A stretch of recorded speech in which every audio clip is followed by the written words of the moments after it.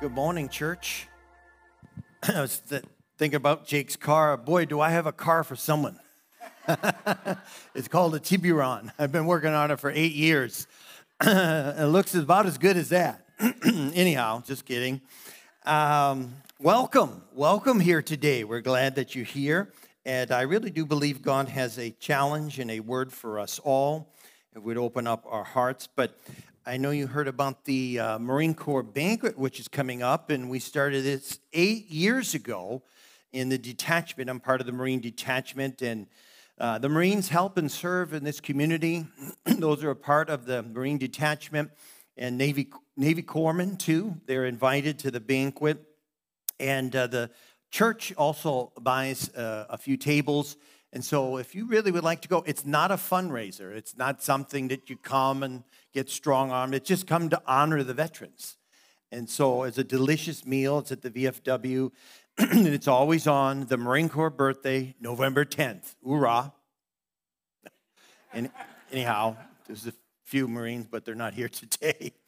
But we thank God for all the military that has served in our country. This is a way we can just bless the detachment. If you'd like to sponsor a table and you don't want to attend, we will honor that. And but if you'd like to sponsor a table, you have to get 6 tickets, and you can invite whoever. And we're pushing for about 150 this year. And excuse me, I think we're close to 90 already signed up. And so there's information out there, and then there's also information, about if you want to help serve, and we usually have some that help with that, and then also set up that time, and so that information is all out there on the table. Amen. Amen. Well, let's take a moment and pray and ask for God's blessing as we share the Word of God.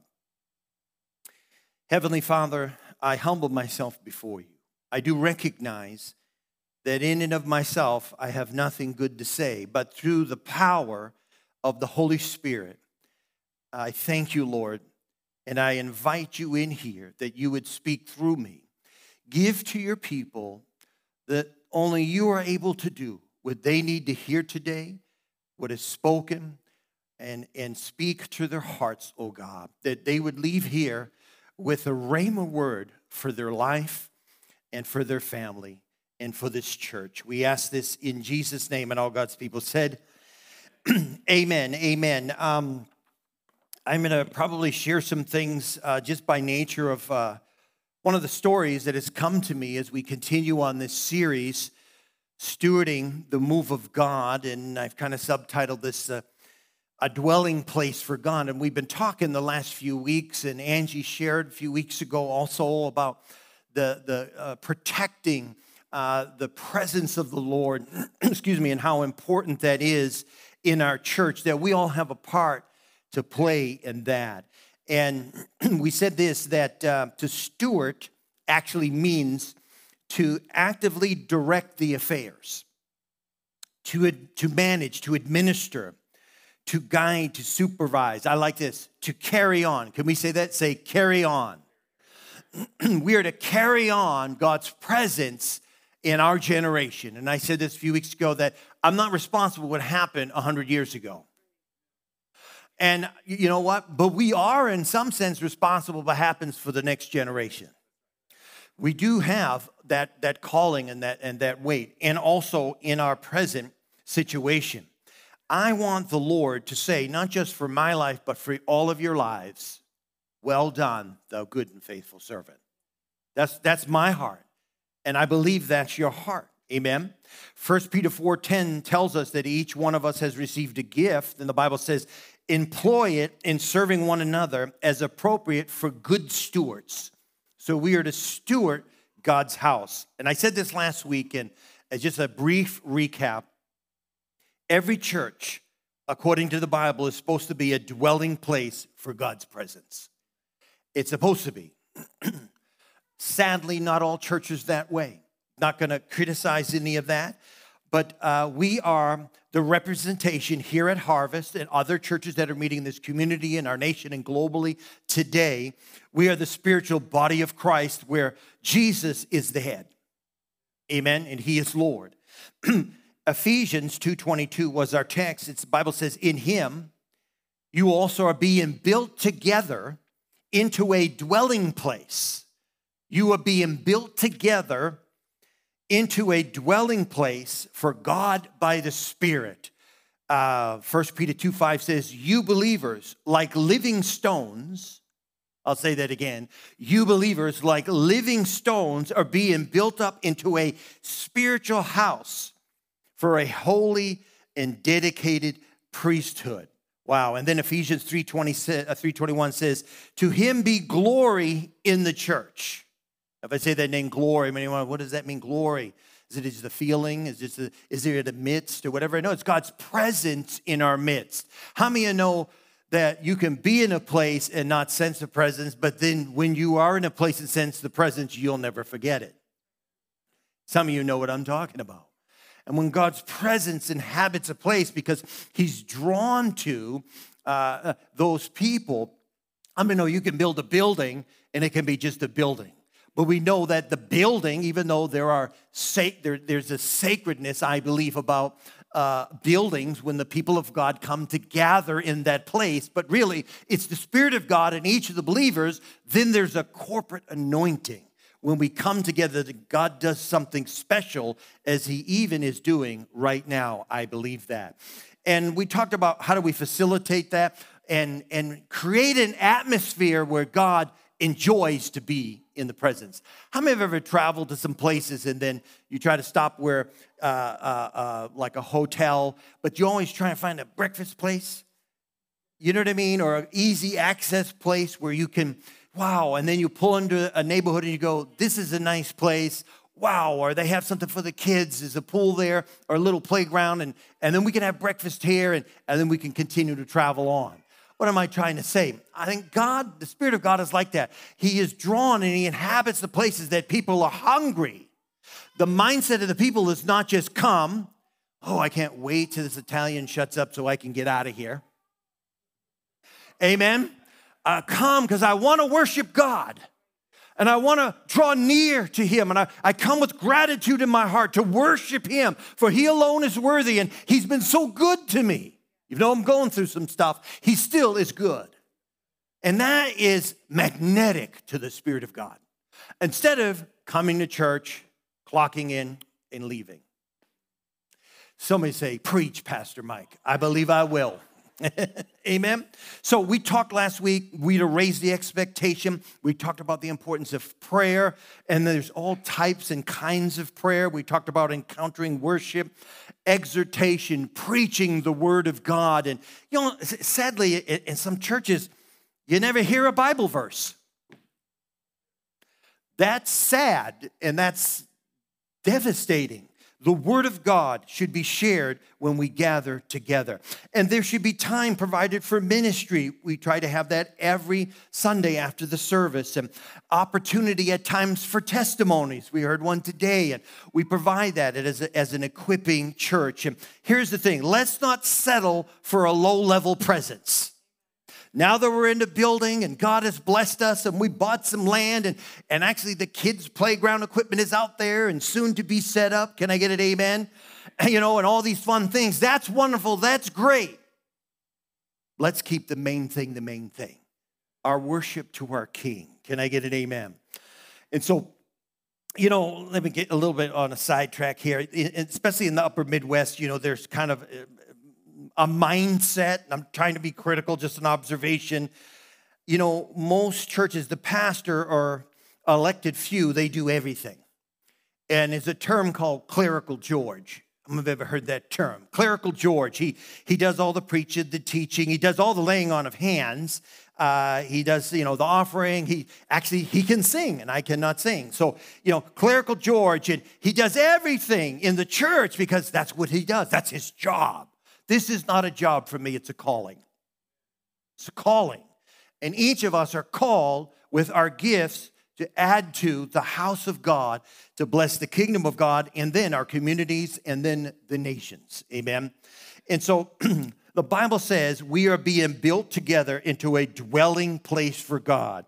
And so I view my job description, my wife and I, is that we are to help equip, empower, help you discover your gifts, and help you move in that and grow in that. Can I get an amen?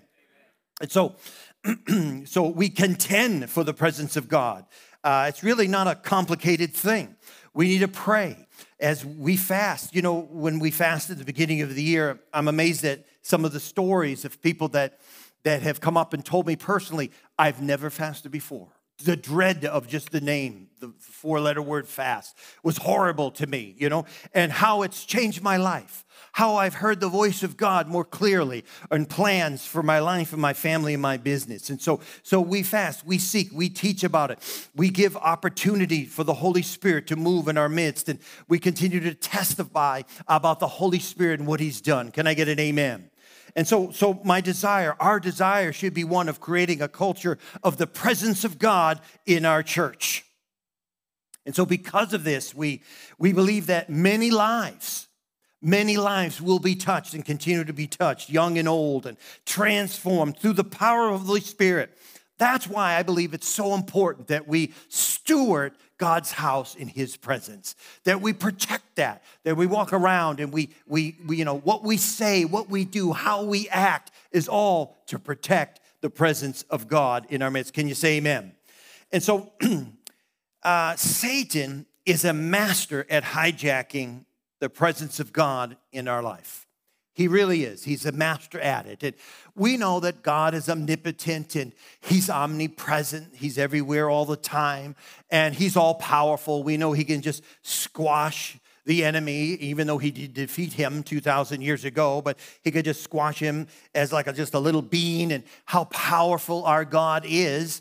But we know that Satan is the God, small g, of this world, the Bible says in Corinthians, and he rules and he reigns, even though he was defeated at the cross.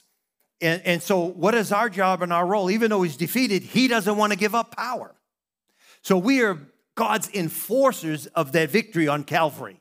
And we're to say, no, you were defeated, and this is how we want our community to be. Can I get an amen? This is what we want taught in our schools. This we want our kids to be taught. We're not embracing that. And so we are praying for the kingdom of God to come on earth as it is in heaven. Why? Because the kingdom isn't fully here. So we are to pray that. We are to pray that and contend for God's presence. And so we are to protect that. And there's many Old Testament examples of God's heart for his people. But this first one I want to just delve into, and I might seem to jump around a little bit here because I'm trying to give a little bit of a background so you get the impact of really what I want to say. And so if you could sum up what I'm about to say, you could sum it up probably about in a line. It's this: God desires to dwell with his people. He is passionate about dwelling with his people. Now I want to share what I want to share. He desires to dwell with his people. You know, we've heard about the Westminster Shorter Catechism that says this: the chief end of all men is to glorify God and to enjoy him forever. I believe that's true. But there is an Old Testament picture and a story that just came to me a few weeks ago in 1 Samuel chapter 5. 1 Samuel chapter 5, and it shows how even in the darkest, bleakest moments, God is unstoppable in his pursuit for his children, you and I. That means God's desire and heart every day is to commune and to be with you, to fellowship, to give you the answers that you need, to touch your life and your family, to give you the direction. And he's unstoppable. That means God desires to dwell, to commune with his people. In the Old Testament, in Psalm 63:1, David cried out and he was longing. He said, "Oh God, you are my God. I shall seek you earnestly. My soul thirsts for you." That was the cry of David's heart. So we see this story. Let me just illustrate. In 1 Samuel chapter 5, we see that the Ark of the Covenant. I've always been fascinated by the Ark of the Covenant and just some movies that Hollywood has come out with, but just studying about the Ark of the Covenant. And we see that in this chapter, the Ark of the Covenant has been captured by Israel's mortal enemies, the Philistines. And boy, are we still dealing with the Philistines today in situations. And that might even be worse than it sounds. It was said, at least in some of the movies, that the ark made the army of Israel invincible. The ark, bringing the ark into battle. And I think when I think of the Ark of the Covenant, I think of the 1981 film Raiders of the Lost Ark. Some of you have seen it. Harrison Ford, who also was Han Solo in Star Wars. Just want to throw that out. Thank you. The last scene, is pretty, back then, this is 1981, okay? And the graphics that they had, it was pretty riveting. And the Nazis steal the ark, and then they look and they peer into the ark. And Indiana Jones, well, they're tied to a pole, and Marion's behind him. Don't open your eyes, Marion. No matter what happens, don't open your eyes. And the Nazis see these beautiful beings that come out, and then they turn fearful and dreadful, and they're melted like wax to nothing. And I'll just never forget that. It's a pretty riveting scene. And I think about this, though, but in Numbers chapter 4, verse 20, looking into the ark was forbidden. And I'm actually going somewhere with all this about the ark. In 1 Samuel 6:19, the Bible says the men of Beth Shemesh looked into it, and many of them perished. Many of them perished. Only Aaron and the high priest and his sons could look into the ark. And it was actually the high priest, the lineage of Levi, that could serve before the Lord with the ark. And so when I think about, what was inside the ark briefly, the size of it was about 3.9 inches long, 2.3 inches wide and tall. Then there was 2 angels, cherubims, that covered the ark. In the middle of that was the lid, and it was the mercy seat there in the ark. And so the 10 Commandments, actually the second set. How many know Moses broke the first set? You rebels! And he smashed them and lets it go up, and let's get another set. And they come back with another set. So that was in there. And Aaron's rod, that's talking about the priestly lineage, budded in Numbers 16.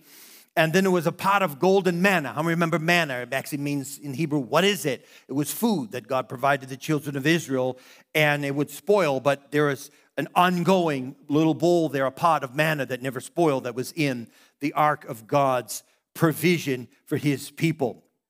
So why was the ark taken? There's a whole message just on that. But I would say, in short, God's favor, watch this, had been withdrawn from the sons of Eli, the children of Israel, and because of the crimes that they committed in the temple or in the church. Now watch this. Eli was the judge at that time, the Bible says, and he had sons that were quite immoral.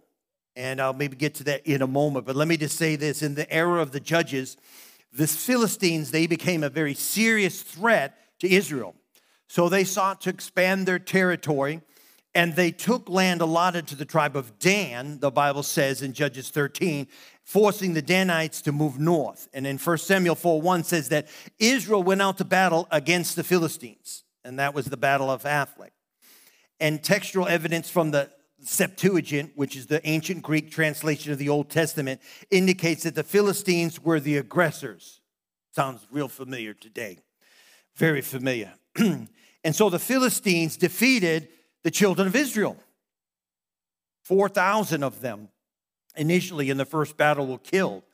And then that defeat, now watch this, prompted Israel to ask this question: why has the Lord defeated us today because of the Philistines? Why are we defeated? What happened? What have we done wrong? And some read originally about the Philistines, just a little bit brief history, that some of them believe that they actually came from the island of Crete in the Mediterranean, and some say maybe from Turkey or Egypt, regardless, whatever. Just them asking this question, the children of Israel, why have we been defeated? They had a high view of divine protection in their country. In other words, they believed that as they served the Lord would protect. Well, how many know that God does not do evil? He does not.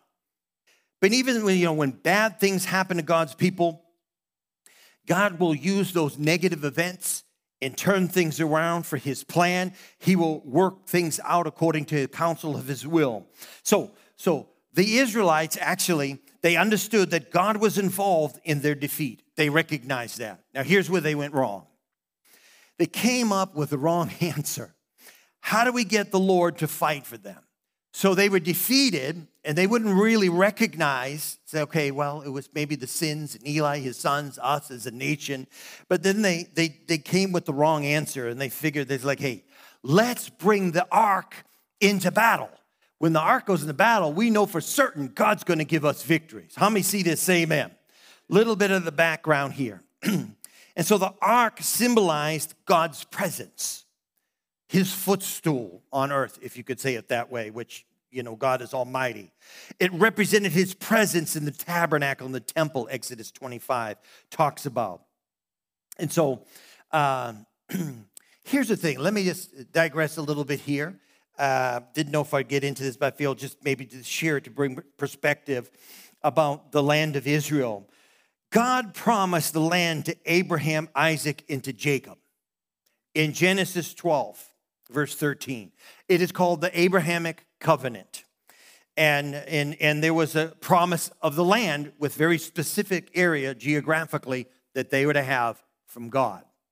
Okay? Genesis 15. It is their heritage from the Lord. It wasn't not just a promise given to the Jews, but it's their God-given right.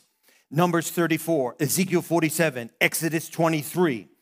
You know, I found some things that were quite fascinating and interesting reading this past week, just as a way of I thought would be interesting, even in the Quran, the Muslim holy teaching. Quran chapter 17, verse 104 says this, and we said thereafter to the children of Israel, dwell securely in the promised land. Another chapter, Quran 5:21. O my people, the Jews, enter the holy land which God has assigned to you. Quran 17:104, spoken by Allah. And we said to the children of Israelites afterwards, settle and live all over the world. And when the end of the world is near, we will gather you again into the promised land. That's in the Quran.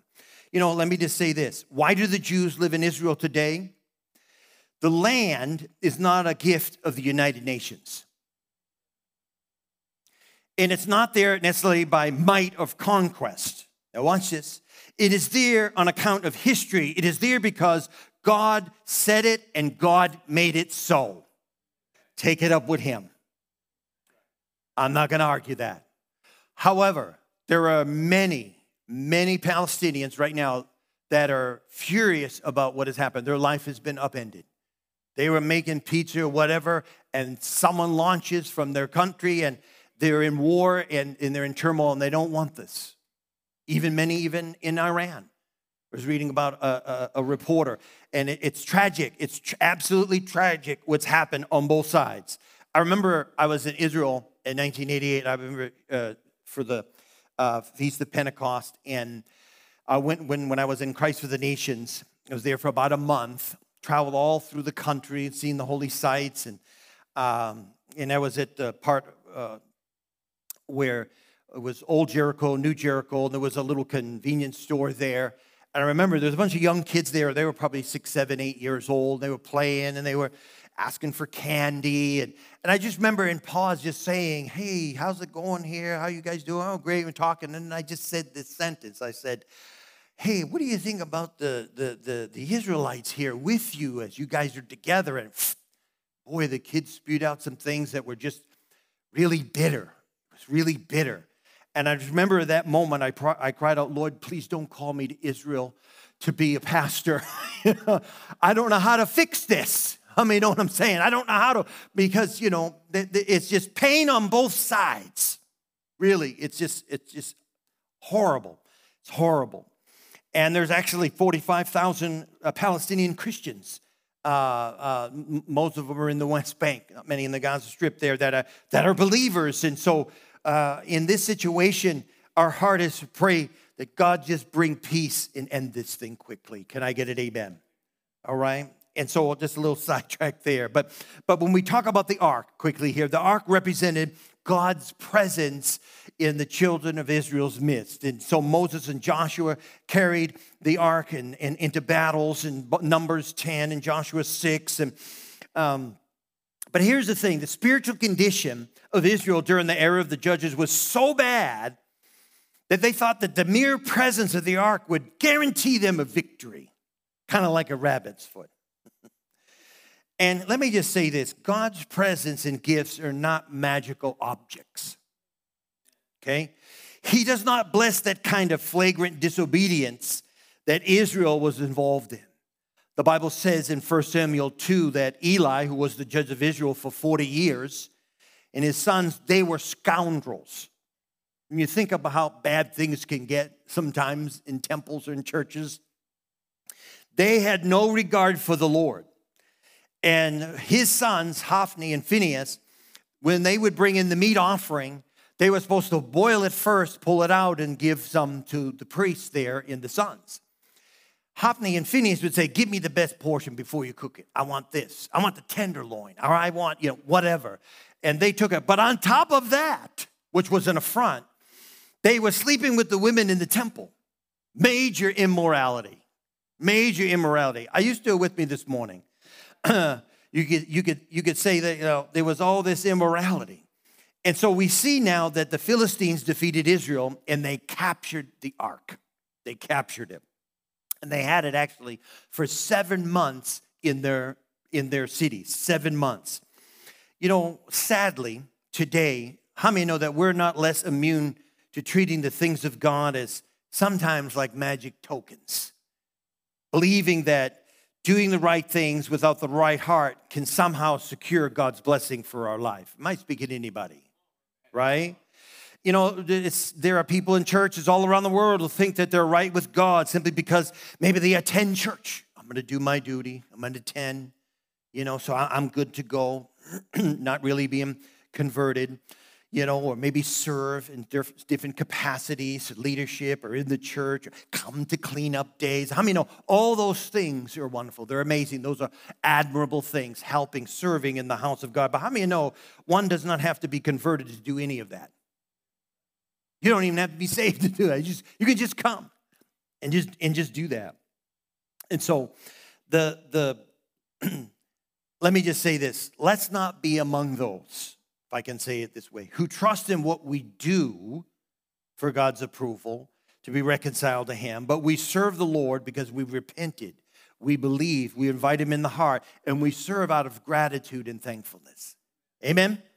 So back to the story here quickly. I'm soon to be finished here. The Philistines had taken the Ark of the Covenant to the temple in Ashdod, which Dagon was their god. And it was a half man, half fish. That was their god in their temple. And Dagon was probably the head of the Philistine temple, a pantheon. And Dagon actually means fish god, half man, half fish. And let me just say it this way, and this is one of my points. This is a symbolic picture, I believe, even of many lives today in the church, what's happening prophetically. That with this Old Testament picture, we see the presence of God and the enemy trying to steal it from our hearts.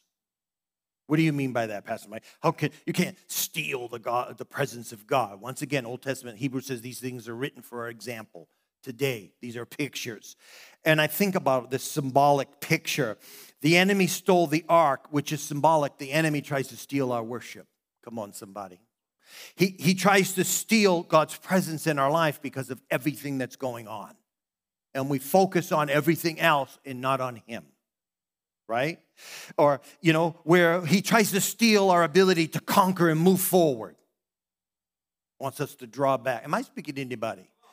We don't know what's going on. We're just going to keep drawing back. Just let's just hide. I understand that. And so he tries to steal these things, our confidence, our boldness in our faith. He tries to steal this from our life. And really what's going on is spiritual warfare is going on in our nation and globally. Spiritual warfare. It's what's happening in our day. And Satan is attempting to steal from the people of God. And how does he do it? He does it through fear. He does it through offense. He sometimes even does it through health issues. So occupied. I don't know what it was for this summer for some reason. And I just blinked and summer's gone.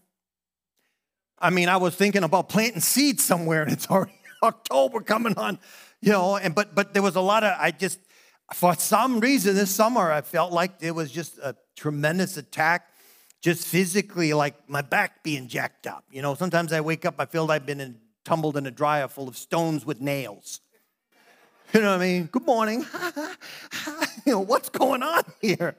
And, the whole summer, I woke up one morning for no reason. Nobody came with a bat and went pow to my hip. I woke up, I couldn't move for 4 days.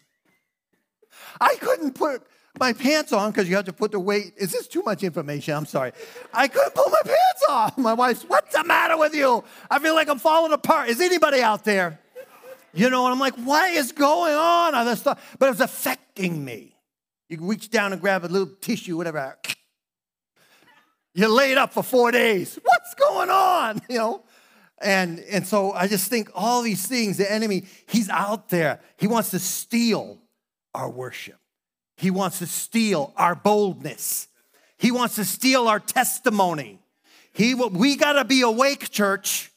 We got to be awake in this. This is not the season, especially what's going on in the Middle East. It's not the season. Actually, let me just interject this, and it's not a sermon. This is not the end. Just want you to know, it's not the end. The table is not fully set. I'll talk about that maybe some other day, in my opinion. And I am not the Old Testament, New Testament prophetic voice. But there's so much more. Half the globe hasn't even heard the gospel. Does God care about all those people? He sure does. The table is not fully set. Anyhow. But so getting back, I digress there.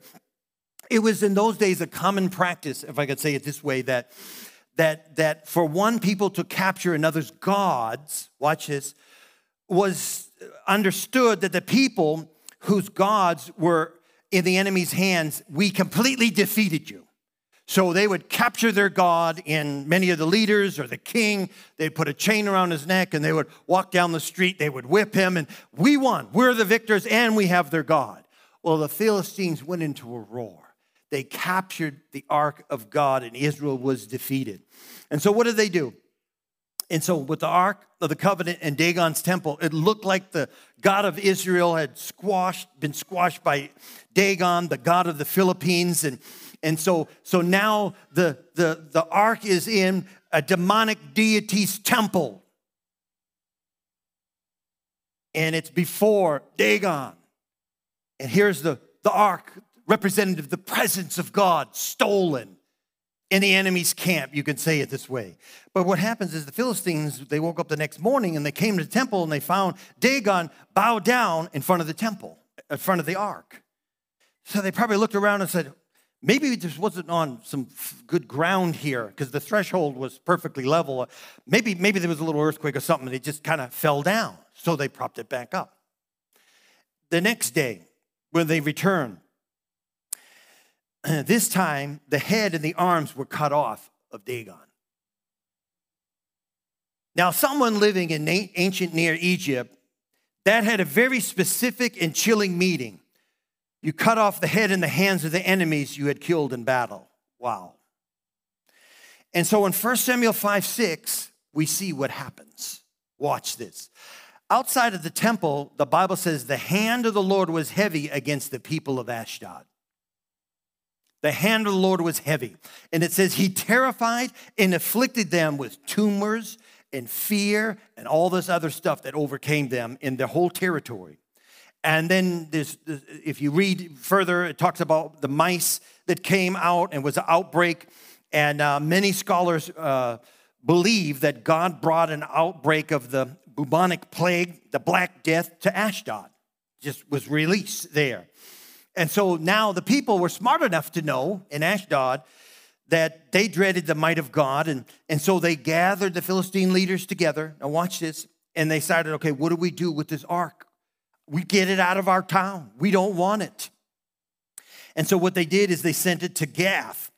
And actually, that's where Goliath was born, in Gath. And so the Bible says God afflicted the people of Gath.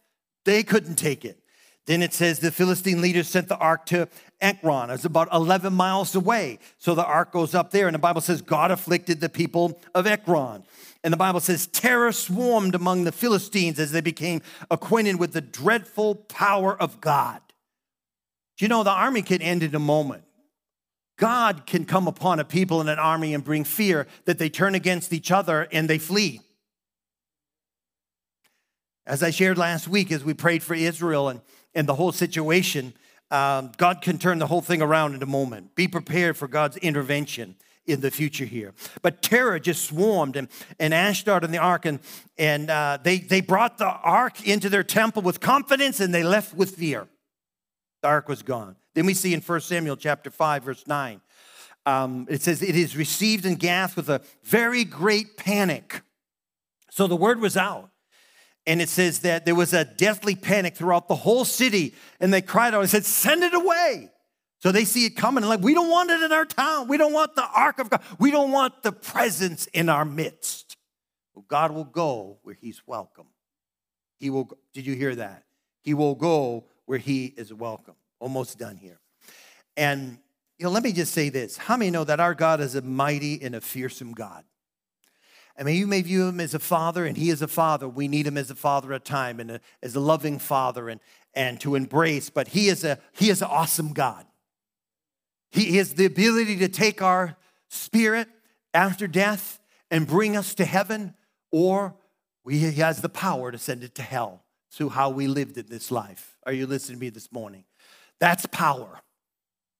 And we are to reverence him. We are to fear him in our life. And even though we know him as Savior and Father, but he deserves our reverential fear and our wonder as well. Amen? And so he does. He commands our world.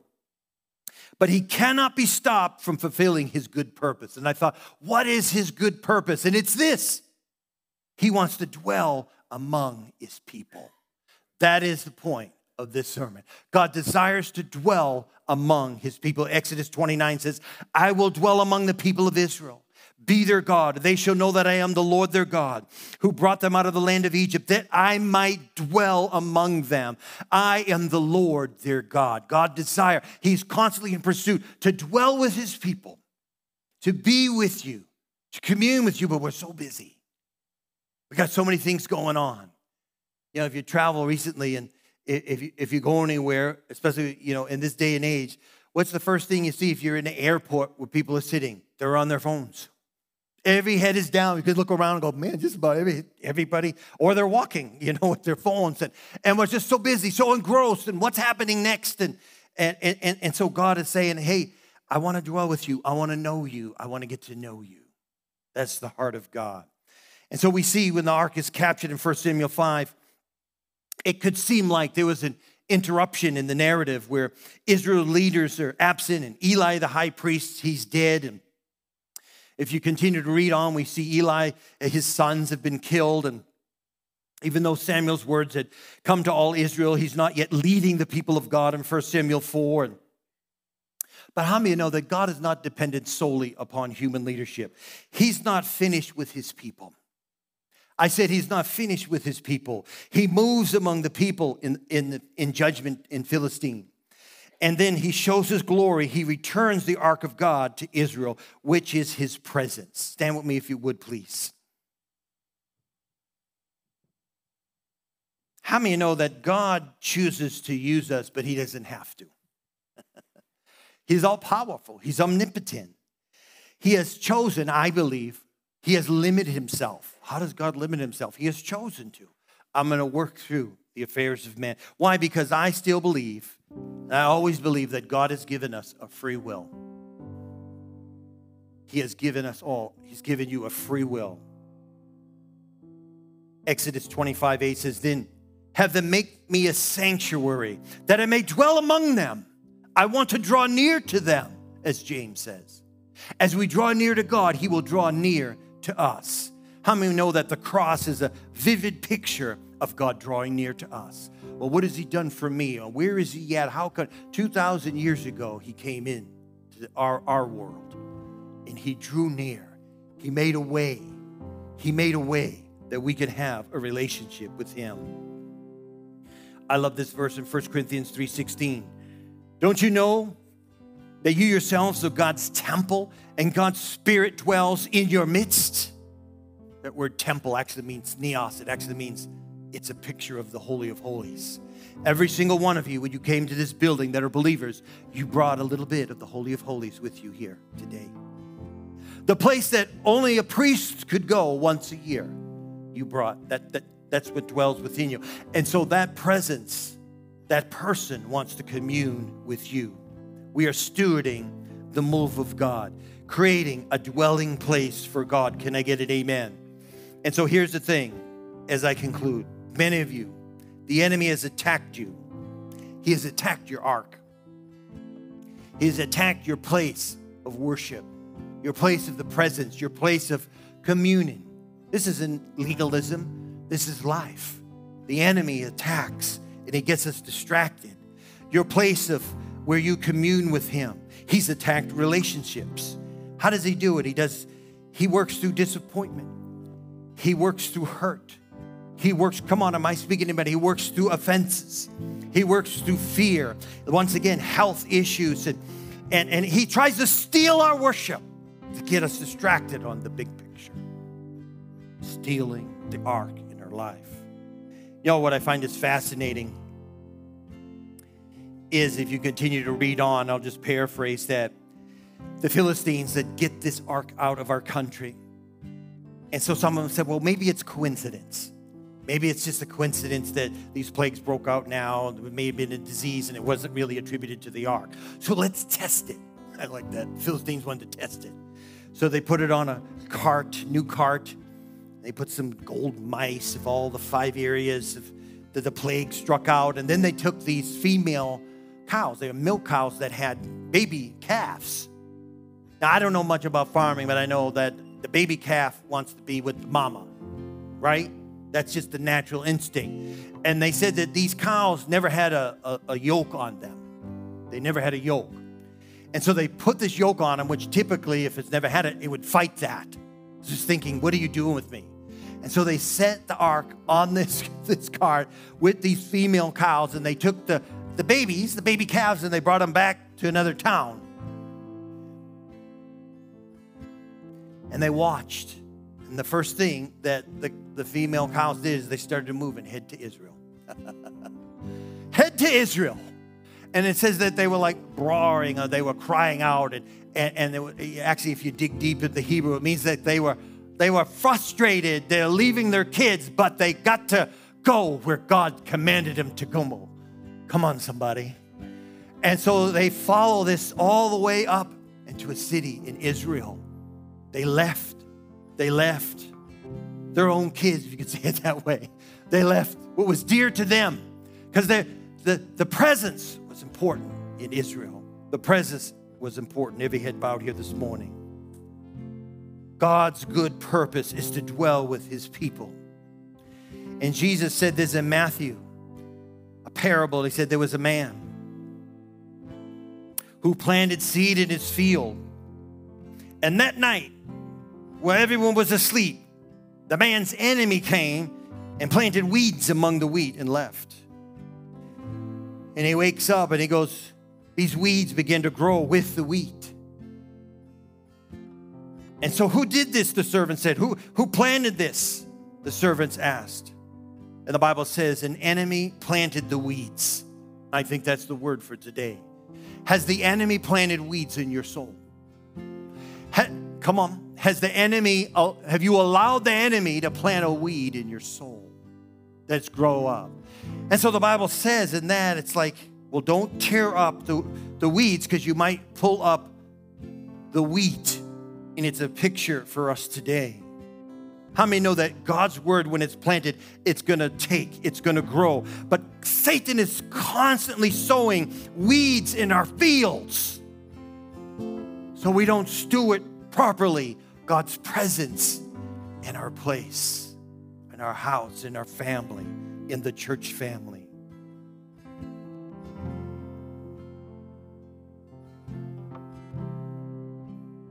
I think about the weeds. So many weeds in life that we have to overcome and not let them defeat us. I'm speaking to myself also. Friends, in the end, God will vindicate the evil. But in many instances, we are to rebuke the devourer. And I'm just going to pray right now. And I want to open up the altars too in a moment when I pray this prayer. But first, with every head bowed, if you would, I want to speak a word of encouragement to those who say, Pastor, I'm not right. I'm not right with the Lord. I need to get right with God. This is the day that the Lord has made. This is a great day for you to come into right relationship with Jesus Christ. The Bible says now is the time. Today is the day of salvation. You must be born again. What does that mean? That you have a free will and a choice to receive, under the voice of the Spirit right now, Christ into your life. He will forgive you of your sins. He will cleanse you. He will restore you. He will place His Spirit within you, the Holy of Holies. But you must do that. You must consciously invite Him in. You say, Pastor, I want to do that. I want to pray for us corporately here before we do a general prayer for the church body. You say, that's me, Pastor. Can we pray this together? Say this with me. Say, Jesus, I believe You died on the cross for my sin. Jesus, I give You my life. Now take it. Jesus, fill me with Your Spirit. Thank You for saving me. I will serve You all the days of my life. In Jesus' name, amen.